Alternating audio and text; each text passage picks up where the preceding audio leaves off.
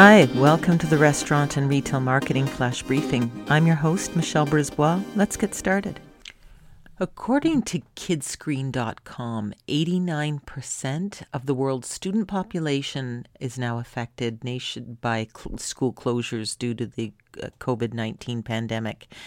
There are a number of categories that are seeing a huge bump in sales connected to this. In the week ending March 21st, sales of toys, books, and office supplies spiked. Toy sales by 26%.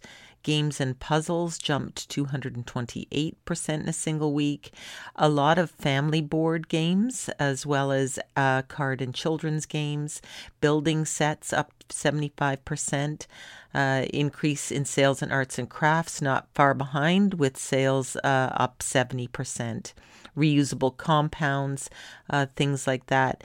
So there's a lot of spending time at home together, learning, exploring, building things, playing board games as a family. This is going to change how people prioritize going forward. I'm going to make a prediction. I think a lot of people might walk into their jobs when this is all said and done and say, I don't want to work these long hours anymore. I don't want to be on the road commuting 2 hours a day.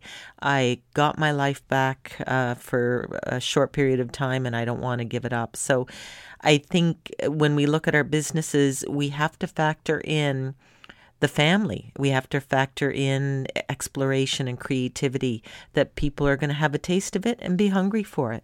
Talk to you tomorrow. So come on, let's get out.